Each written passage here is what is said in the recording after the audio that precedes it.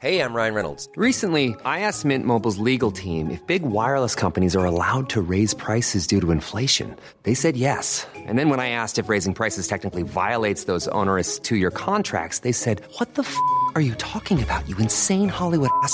So to recap, we're cutting the price of Mint Unlimited from $30 a month to just $15 a month. Give it a try at mintmobile.com/switch. $45 up front for 3 months plus taxes and fees. Promo rate for new customers for limited time. Unlimited more than 40 gigabytes per month. Slows full terms at mintmobile.com. In peace, there's nothing so becomes a man as modest stillness and humility. But when the blast of war blows in our ears, then imitate the action of the tiger.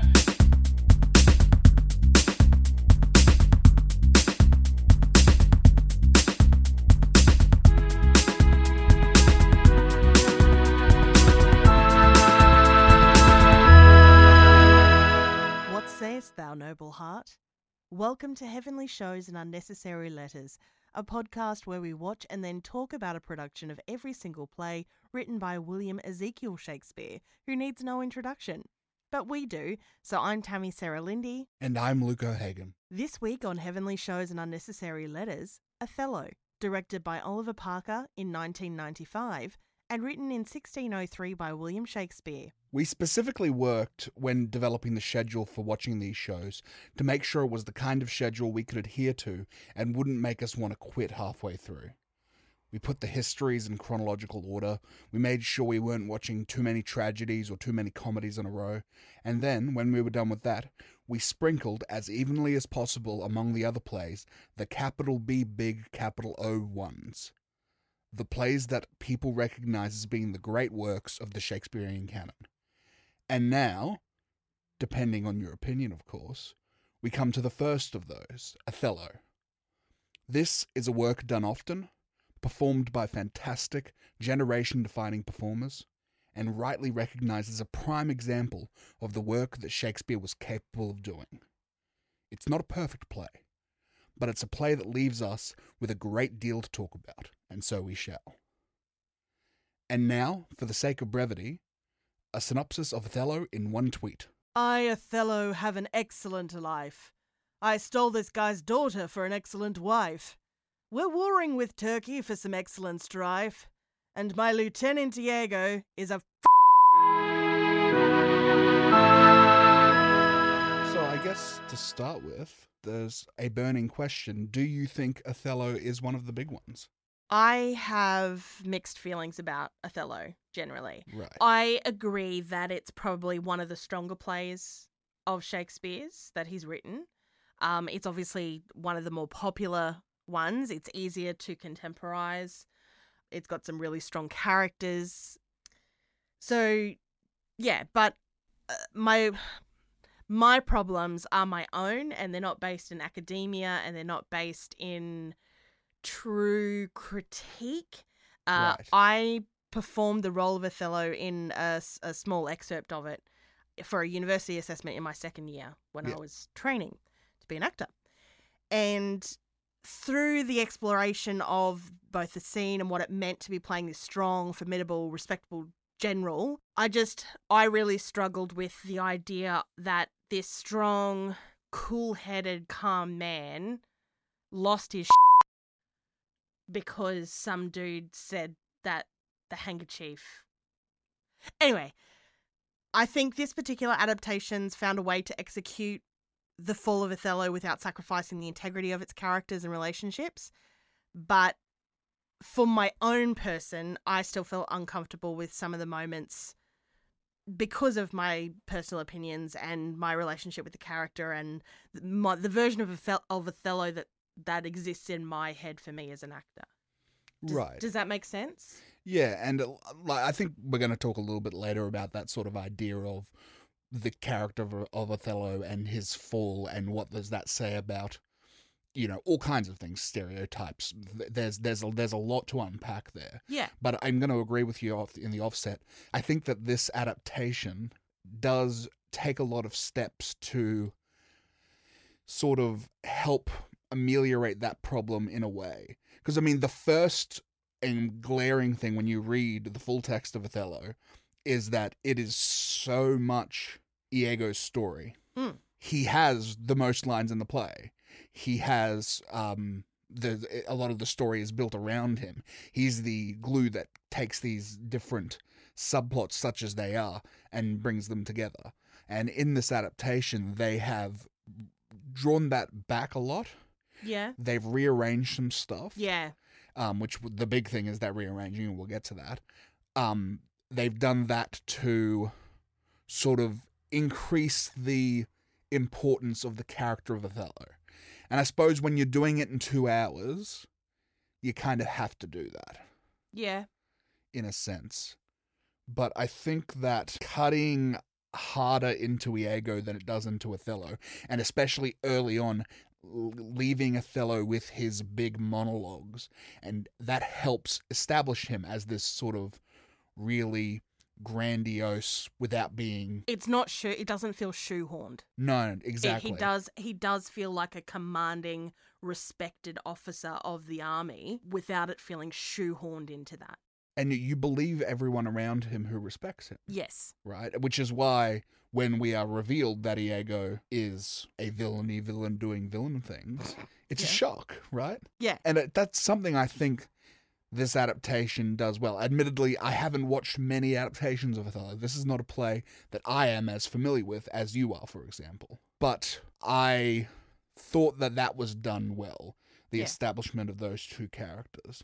And I suppose, talking about those two characters, we have to talk about the casting, because this really, it's kind of is a two-character play, right? Although, before we get on to talking about those two characters, and we're talking about casting, I would just like to briefly shout out Desdemona and Emilia. Yep. This Anna Patrick, who plays Emilia, and Irene Jacob, who plays Desdemona, who both did fantastic work in this play, in roles that are definitely it's easy to be overshadowed. Yeah. In this role, in this play specifically and especially. Yeah. While we're talking about Anna Patrick, who played Emilia, for some reason my memory of Emilia as a character reading the play when I was studying it, my memory of her was that she was complicit, in the sense that she was assisting Iago. She was part of the mastermindery of Iago's plots. Yes. And when it came to that everyone was getting in trouble for being involved, she kind of tried to save her own neck by outing Iago to try and save herself. Yeah. But in this particular adaptation, it didn't feel like that at all. It actually felt that Emilia was not aware of her husband Iago's vindictive desires. Yeah, her helping was just, she was a pawn. Yeah. Yeah. But on top of that, she was extremely strong, and she was extremely opinionated in telling Desdemona, hey, if your husband is treating you like you need to not be okay with that. You need to throw that off because you don't deserve that. Like, it was actually a really strong message against domestic violence, I felt. Absolutely. Not that I know that it was meant to be that, but that's what I got from it. Well, I think any situation in which you've got sort of a partnership like that, yeah, and you give the woman strength and agency, you are making a statement about, the role of women, right? Yeah. And about... But it changed strength. The dynamic of the end section where she's coming out saying Iago is a villain. She's actually coming out more in strength and not being afraid to accuse men of wrongdoing and accuse people of being evil and venomous.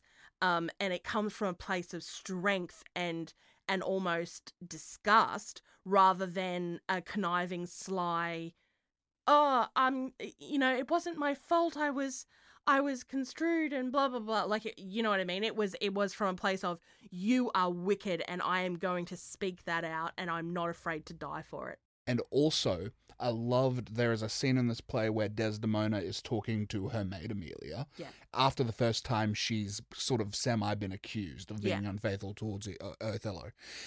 And Desdemona is saying, do women really do this? Do women really do this to their husbands? And Emilia is like, yeah, most of them do. And that fantastic contrast between the naive, chaste Desdemona and the cynical, worldly Emilia gives you a great example of what the breadth of women in theatre can be. In a, this is a play from the 17th century. A lot of the women in these plays are not complex, but these are women who are complex, and these are women who are complex against each other and with each other. And I thought their work was fantastic in a role that can, I think, and quite obviously, be overshadowed. Yeah. So this piece is called Othello. Yes. So we should probably talk about Othello. Yes. I really liked Lawrence Fishburne's performance as Othello. I thought he brought a really natural approach to the character, and he didn't turn it into some melodramatic farce of a performance. Well, he's not the most Shakespearean actor in the world. Reading into this, he's apparently had read Hamlet once in high school, and that was the extent of his exposure to Shakespeare. Yeah. So he's not bringing all kinds of weird opinions to it. No. And I think he does an amazing job in the first instance of Othello being suave and regal and incredibly sexy. Oh, yeah, very much. There's also a real calm and centeredness as a man. Like, it's very attractive. I can see, in that sense, how Desdemona could be attracted to him and want to marry him secretly in the middle of the night. That's sort of the beginning of the play, which clearly in this play is there to set up what we think about the character of Othello. Yeah. I can see myself in a weaker reading and a weaker adaptation of this play thinking, what a useless bit of theatre, like that first 10-15 minutes. But in this, I understood why it was there, and I bought it 100%. It worked for me. And I would be the person to say, cut a lot of that stuff out. But that all really worked for me. It established how great Lawrence Fishburne is in that role. I'm a 90s kid. To me, Lawrence Fishburne is Morpheus from The Matrix, right? Yeah. And so I don't think of him as like the leading man, but he is so good as the leading man here. Yeah. And it's interesting that, to talk to that idea of we don't see these certain people as leading whatevers, it just goes to show that when given the opportunity to be a leading, that maybe we need to rethink our preconceptions of what is considered to be leading material and not. Yeah, I mean, we do make assumptions about actors based on that, and as an actor who has assumptions made about him, and I think you as well. Yeah. Both of us we would be character actors. Neither of us are really going to get put into the leads and things, with some exceptions, I suppose. But I think you're completely right. I think when you give people the opportunity with material that works in the situation, it's an example of something that can really work. Yeah. And Lawrence Fishburne, who maybe not the most obvious choice in that position, especially for the mid-90s, there's a lot of fantastic black actors working in that time. And Lawrence Fishburne, maybe not the obvious choice, but a choice that really worked. Oh, perfect choice. And then this takes us very naturally on to yet another actor who, it's interesting, you don't think of him when you think Shakespeare, Kenneth Branagh. That's not where I thought you were going with that. Yeah. So Kenneth Branagh obviously does a lot of Shakespeare. We are going to see him twice more from memory, probably more than that, in the course of this podcast. Yeah. And he's taking on one of the great roles. It's interesting, right? Do you think that a part of the reason why we think of the great Shakespearean plays as the great Shakespearean plays is because they're the plays that actors want to do? Yeah, mostly. Because here's the thing about popular plays versus non-popular plays. And this I think applies not only to Shakespeare, but to theatre and art at large. A lot of what dictates what gets done and what lasts the tests of time is about popularity. Yeah. And it's about how it resonates with audiences, but it's also about who decides what's being put on, right?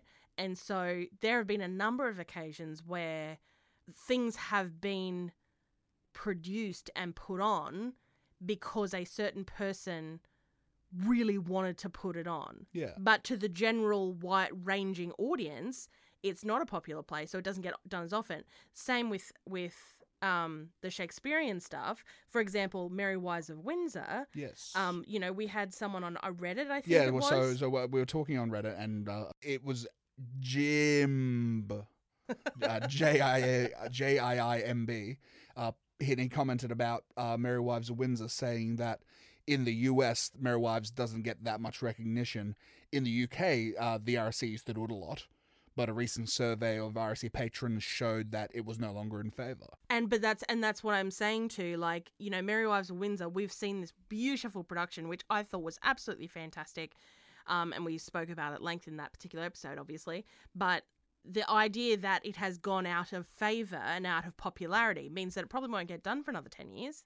And, that sort of long-lasting fame and popularity happens when good actors and good creators set about to create good work. And then if that happens over and over again, you get situations like Hamlet, where every time Hamlet has been done, it's been done by a fantastic team, and people want to go see it to see how does this actor, who we all know, a Benedict Cumberbatch, a David Tennant, take this on, right? Bringing it back to our original point, though, yes, with Othello, yes, I agree. One of the main reasons that Othello keeps getting done is because actors want to play Iago. Yes. And for me, at first, it was an interesting choice to have Ken Branagh play Iago, because in my mind, he's not a villain. No. And this again speaks to the idea of when we look at particular actors and think of them as certain character types or roles or leadings or whatever, I look at Ken Branagh and go, oh, but he's the lovable, romantic blah, but in this, oh my gosh. Well, I think that works, right? Because in the first instance, you see him talking to all these people, talking to the Rodrigo and talking to Othello, and he's this kind. He's Ken Branagh, right? I wrote down, and I know you did it in your notes too, that he's Benedict. He's doing his exact, and he only just before this, it was a couple of movies before this, rapped on Much Ado About Nothing, his version of playing Benedict from Much Ado About Nothing. And he's doing that same thing. He's gregarious and he's charming. And you're like, this is a weird choice for a villain. But then he changes. Yeah, the flip happens and oh my gosh, it was marvelous. I've just recently been listening back to a lot of the podcasts we do, and I seem to praise subtlety a lot in acting. This were not subtlety. He turns into a monster just in the face. But the interesting thing is that, and how I've written it in my notes, is that we only see the true face of Iago, air quotes, true face of Iago, when he speaks direct to camera, and that is the most villainous that he seems. Interestingly, I think that there's been a choice made in this production, and possibly a choice in the way it's written as well, that the asides represent madness, right? Yeah. Because at the beginning, Iago has been driven into this madness and he's going to punish Othello. Yeah. And he's got this huge plan that he's going to carry out to do this. And Othello only starts his asides to the audience once his madness has taken hold. So they give that to us, that sort of, that crazed, that emotional state of mind is represented by the mask coming down. Yeah, well, and I think that's probably a really accurate way of putting it, is that whenever anything is directed to camera, it's when the mask is removed. Yeah. So for Othello, we see his true inner thought of disruption and of madness and of insecurity. With Iago, we see the true face of villainy and of deviousness and of cruelty. And there's a couple of moments where he makes the camera, but he doesn't say anything. There's no line delivered, but just with the look. Oh, yeah. Just with a look, it gives you that understanding of where his character is at in his mind. There's one time where he hugs Othello, and just as his face comes past, he makes the camera, and it's just beautifully done. It's actually quite brilliant. It turns out that Kenneth Branagh is a good actor.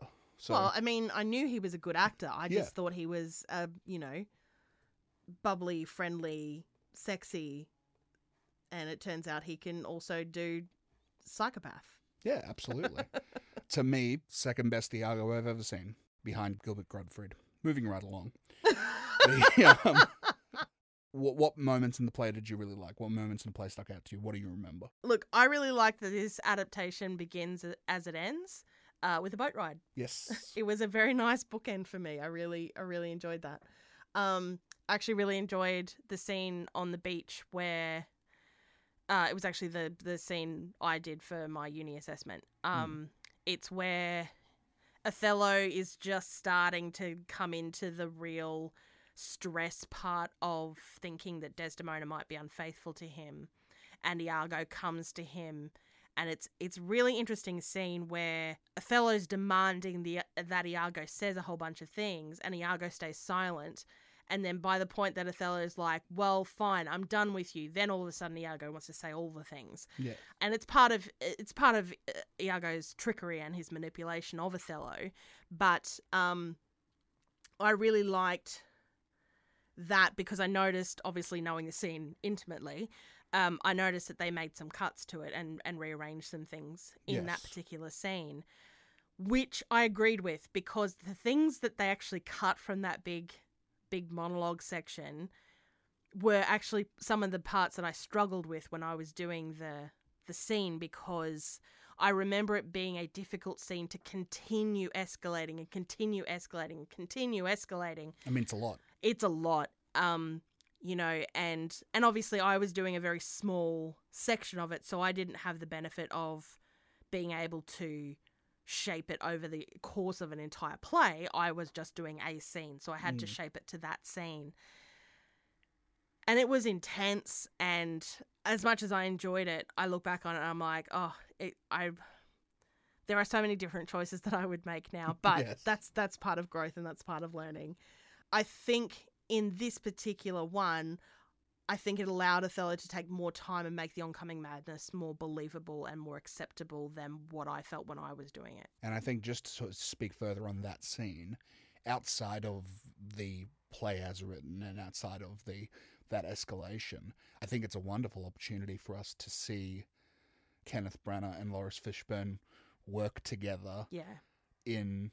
It's kind of the equivalent of a small room, but it's not. It's a beach, but you know, It's a small room. There's nothing else. There's Yeah. nothing else there, and it's just them working and working hard, and But making it look effortless. and Othello is dominating Yeah. Iago, and it's Well, it's interesting because, and again, this is because I've delved into this scene to a much deeper level. this is good. It looks as though Othello is dominating, but it's actually Iago who is weaving the web and entrancing Othello to fall into it and get tangled up in the web that Iago weaves. So Iago actually has the power in that scene, even though Othello appears to be the dominant figure. That is also shown in what I think is a wonderful way of doing what you can do on film that you can't do on stage. There's an extended sequence where Othello is coming to Iago and asking him various different questions and getting different pieces of information. And in the film, it is shown with the passage of time. It's lots of different spaces and lots of different areas. And Yeah, again, you know, that's but- something you can do in film that you can't do in live theatre. well, you can sometimes, but You literally can't do what they did with that scene. no, not exactly like that scene. No, but it is. I remember looking at it and just being really impressed with it. Yeah, of this course. is impressive. This is an impressive bit of filmmaking. That is the one thing that film has over live theatre, in that in live theatre, the actors and the energy that they are giving are responsible wholly and solely for the movement in a scene and to keep the progression and the energy moving forward. In film, you can substitute that sometimes by having scene changes and film cuts. Yeah. So, like, in the middle of a conversation, that should only be taking in one time in one place in a live theatre setting can be shot in 3 different locations over 3 different time periods, but you can be still having the same conversation. And as audiences, we accept that, oh yeah, they totally stopped their conversation mid-sentence, walked for an hour without continuing it, and then picked it up in a new location as if they never stopped talking. Yeah. Yeah, we're like, as a film, as film audiences, we accept that as normal and acceptable and okay and fine. And Whereas in live theatre, you couldn't do that because it would take a half an hour to change the set. Well, I think even if you had really quick set changes and really intelligent lighting, people would get bored with it. Yeah. People would get bored with it in the 5 seconds it would take you. Yeah. Even if it was as crisp as you could possibly make it, people would get bored with it. Yeah, but that is why we need both mediums, because film is important for different reasons and live theatre is important for different reasons, and it takes different skills and it takes different sets of people and their creativities to make it come to life. And this is a great example of how you can tell the same story great both ways. Yes. And using the advantages you get in your particular mediums. Exactly. What about stuff not so good? I do have some nitpicks. Yes. I struggled with the chemistry between Othello and Desdemona, especially at the beginning of the play. I just didn't believe it. It was real cardboardish. It was very it felt very much the actors were playing at being in love with each other rather than just being in love with each other, which made it hard to buy that this woman would have snuck off in the middle of the night to marry him, which is the first scene that we see. There's no dialogue, but we see the secret wedding with them sneaking off in the middle of the night to get married without her father's permission. And I just didn't believe it, and that was a struggle for me. As the play went on, it got better. Yeah, I think her performance picked up. Well, I think his did too. Like, I didn't believe him either. Like, yeah. It's not one or the other to blame. It is both. Chemistry is a two-person problem, not a one-person problem. Yeah. It's a two-person problem, and both of them had problems. But as I said, as it progressed, it got better because I bought into the relationship between the two of them by the time he was killing her, right? Like, that's when it's important. Spoilers. But I'm glad that it kicked in by then, because if it hadn't, I would have been real annoyed. Yeah. I felt that Rodrigo was a little much. I mean, you mean as a character, like as written, or as performed? As performed, I think. Yeah. Because as a character and as he's written, he's kind of a little bit of a stalker on Desdemona. You can kind of understand why her father's like, no, you're not for my daughter. You nick off. But the actor himself was a little much. Like, it was a little... Compared to everyone else's very, very grounded, very centered performances, Rodrigo just felt a little clownish for me in the setting of this play. Adaptation, I should say, rather. Also, the sex scenes generally in this production are just weird and uncomfortable to watch. It was very 1995. I think it was a style at the time, right? Well, that style should never have happened and it should never come back. Yes. I also, like, as much as we've said how much we loved Lawrence's performance as Othello, I did have one little nitpick with his choices of when he's sort of having these madness phases and madness episodes, he kind of goes into what looks like an epileptic fit. Yes. And, I mean, to be fair, Iago does describe it as epilepsy. And that is as described in the original. And that is what is in the script and in the text. And so I'm not saying it's a wrong choice. It's just not one I would have personally made. It looked very uncomfortable. I was just like, oh my God, he's having an epileptic fit. It wasn't like this idea of madness, as in he's stressed to the nines. Yeah. It was an actual medical epileptic fit. And I was like, that's not madness. He's having a fit. Somebody help him. He will have brain damage. So for those of you who haven't watched this version of Othello, but have watched The Matrix, there is so Lawrence Fishburne in the scene where Neo and Trinity are coming in to get to rescue him out of the building, and that's the big fight scene and everything, and he's being tortured by the agents. He does this sort of thing where he's rolling his eyes back of his head and he's struggling and moving around and stuff. And that's exactly what we're talking about in this. And that makes me feel like it's just something he does. It's one of his acting things that he's got in his toolkit. And like I said, it's not that I disagree and think it was a wrong choice. It's just not the choice I would have made. No. And that's fine, because all choices are valid if you can justify them. It's just, sometimes other people don't like them. And look, it was a bit weird at the time when I was watching it, and then it's kind of justified in universe in the script, and I'm kind of like, okay, well, let's just let that go then. Yep. It's fine. I didn't hate it. Look, I didn't this love it. section is about our nitpicks and hot takes, so that's my nitpick, and that's the only reason why I'm voicing it. Yes. It's okay, Lawrence. I still love you. Yes.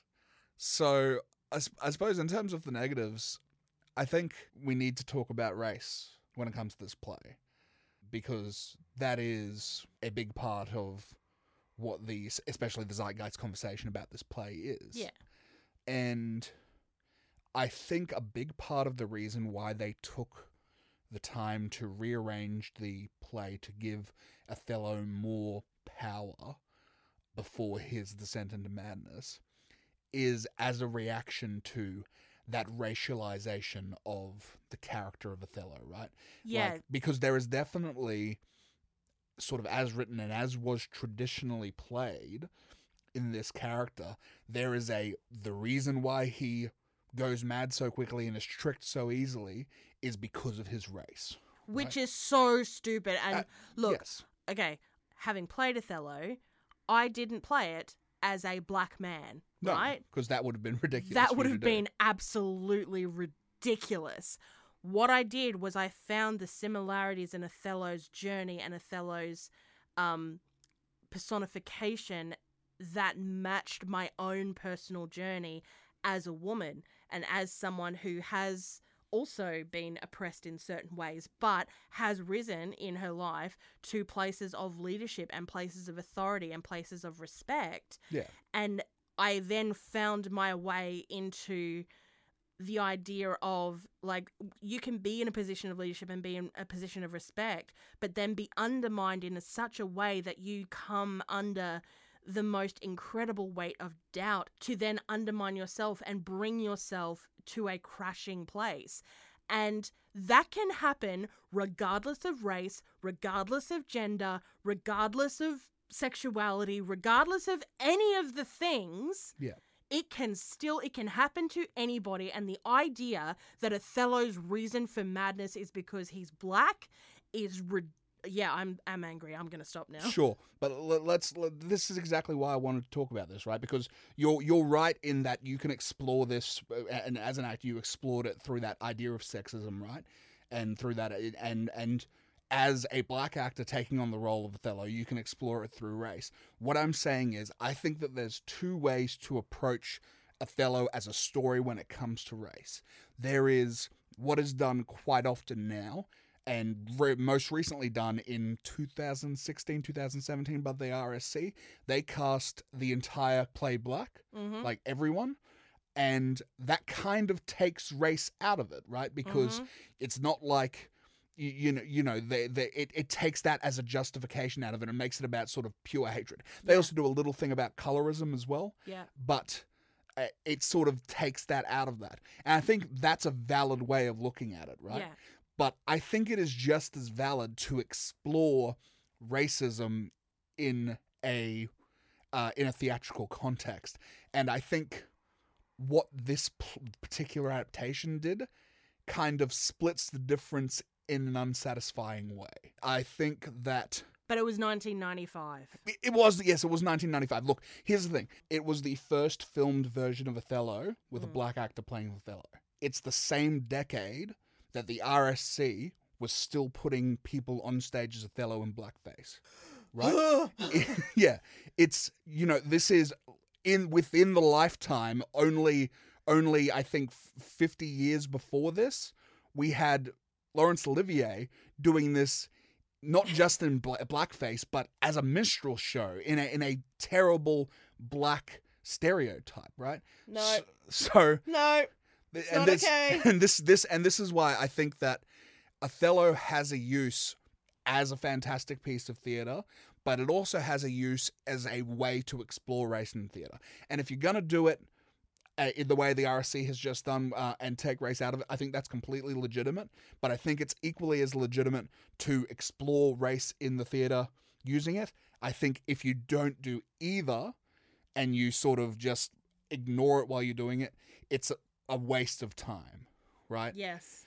Because theater is political. Theater is always political. As much as people And, I've had some arguments this week with people. As much as people want to say that these plays are just as written and they shouldn't be used as a vehicle for political thought, it's always going to be political thought. You can't depoliticize the theatre. I mean, sure, Shakespeare didn't have the same politics as we do today, but he had his own set of politics that he wrote to, and it is very, very clear that Shakespeare was writing political commentary at the time he was writing. Absolutely. And yes, Shakespeare may not have been putting a racial connotation into the work that he did in 1603. Or he may have. Or he may have, right? But this is not a work that is in 1603. This is a work in 1995, or it's a work in 2020. Yep. You can't divorce the time in which you do a piece from the piece. Exactly. And that's really all I have to say in the matter. I think that this wasn't an offensive version of this. I think that they gave Othello strength, but I think that they didn't want to talk about it. Because it was 1995, or for whatever reason, they didn't want to talk about it, and I think it's an opportunity missed. Yeah. So, that was a lot. Yeah. Quote. How about some fantastic quotes that we like from this play?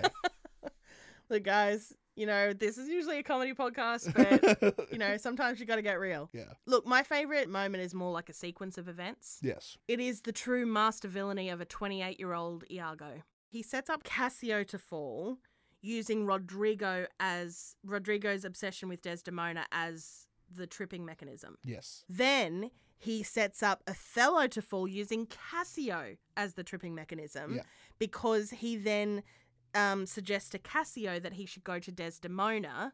So again, he's using Desdemona in the tangling web. So he says to Cassio, go to Desdemona to reconcile with Othello, which basically sets up the pawns to then trip Othello, saying Cassio's trying to shtup your wife, which he's obviously not because Iago sent Cassio to the wife. Anyway, it's just a piece of master villainy. And I think for a 28-year-old dude who, clearly has nothing better to do with his time, it's quite brilliant. The other thing about Iago's master villainous plan is that, depending on how you hold your face, it worked. Well, yeah. Yeah, I mean, totally worked. Othello ends up dead. Yeah. Sure, Iago doesn't get his position on high. No. But I don't think that's really what he was going for. I think Nah. this was an act of revenge and an Yeah. act of racially motivated hatred, right? Yeah. Just to not to talk about race in every part of the podcast, although that's completely fine. Interesting point. An early thing, and was happening sort of in the early 2000s, and it happens a lot now, is if you're going to have a mixed race cast and have a black Othello to be really, to sort of show him as the other when it comes to the rest of the white cast, something commonly done is making Cassio black as well. And so it shows, it really makes Iago's villainy more racially motivated, and like everyone he works against and everyone he hates is because of race, which is kind of related to what he says, right? Yeah. When he talks about his motivation. Yeah. But I just think that's a cool choice. So in terms of quotes that I love from this play, Iago saying, come, come, good wine is a good familiar creature if it be well used, exclaim no more against it. Just justifying getting boozed. It's good to say. Rodrigo saying, I have been tonight exceedingly well cudgeled is possibly the best way of saying I've been beaten up I've ever seen in my life. It's great. And the final quote I have, when devils will the blackest sins put on, they do suggest at first with heavenly shows. And that's where the first half of our podcast title comes from. So I had to say it. Yeah, of course. It's where it comes from. Would you watch this again? I wouldn't not watch it, but I don't know that I'd actively seek it out either. Not because it's not good. It is good.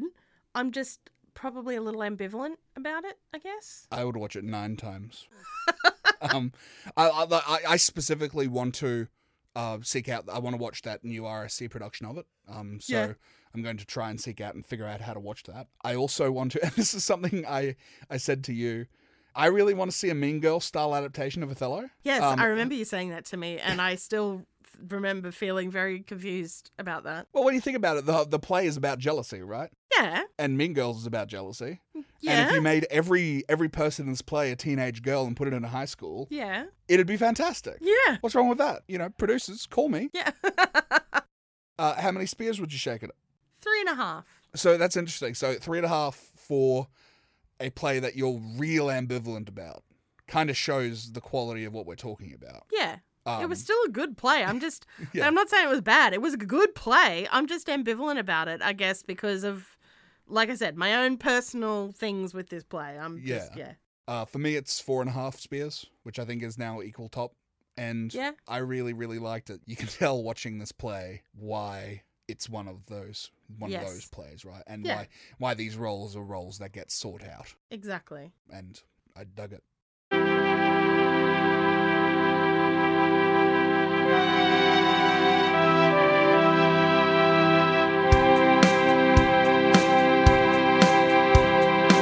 And now, a sonnet that is not Sonnet 18. Sonnet 120. That you were once unkind befriends me now, and for that sorrow which I then did feel, needs must I under my transgression bow, unless my nerves were brass or hammered steel. For if you were by my unkindness shaken, as I by yours, you've passed a hell of time, and I, a tyrant, have no leisure taken to weigh how I once suffered in your crime. Oh, that our night of woe might have remembered my deepest sense, how hard true sorrow hits, and soon to you, as you to me then tended, the humble salve which wounded bosom fits. But that your trespass now becomes a fee, mine ransoms yours, and yours must ransom me. You've been listening to Heavenly Shows and Unnecessary Letters. You can follow us on the socials using HSAUL Podcast, where we will also make our show notes available. Feel free to send us any questions there or send us an email at hsaulpodcast@gmail.com. You can subscribe to Heavenly Shows and Unnecessary Letters on iTunes, Spotify, or anywhere good podcasts are available. Next time, we'll be watching the 2012 Globe Theatre performance of Taming of the Shrew. This podcast is produced in partnership with That's Not Canon Productions, and the music is by me, with editing by both Tammy and myself. Thanks to William Shakespeare, Zane, Daryl Scott, Janet, Bernadette, David, Emily, Kate, Peter and Jason for your help and mentorship. See you next time. I know he's 28 because it actually says that in the script. Oh, yeah. What was it? He says some math and I worked it out because I do math. Excellent. But basically, first he makes Cassio fall via Rodrigo. No, wait, hang on. Sorry, stop. Just doing some more math. No, I'm going back to the start because I think I screwed it up. Hey, it's Paige DeSorbo from Giggly Squad. High quality fashion without the price tag. Say hello to Quince. I'm snagging high-end essentials like cozy cashmere sweaters, sleek leather jackets, fine jewelry, and so much more. With Quince being 50 to 80% less than similar brands. And they partner with factories that prioritize safe, ethical, and responsible manufacturing. I love that. Luxury quality within reach. Go to quince.com/style to get free shipping and 365-day returns on your next order. Quince.com/style.